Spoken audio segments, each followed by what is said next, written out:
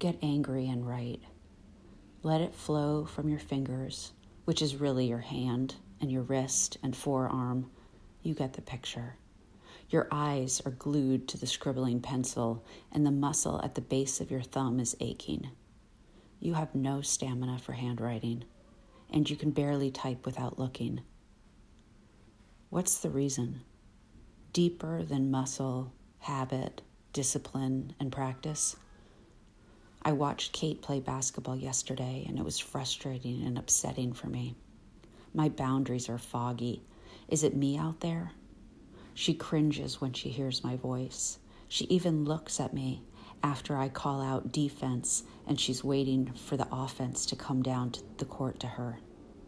I'm out of my depth, swimming in new waters, so tangled in her and the space she lives in that I leave my own, dripping, gasping, so hard to talk when you're this tired.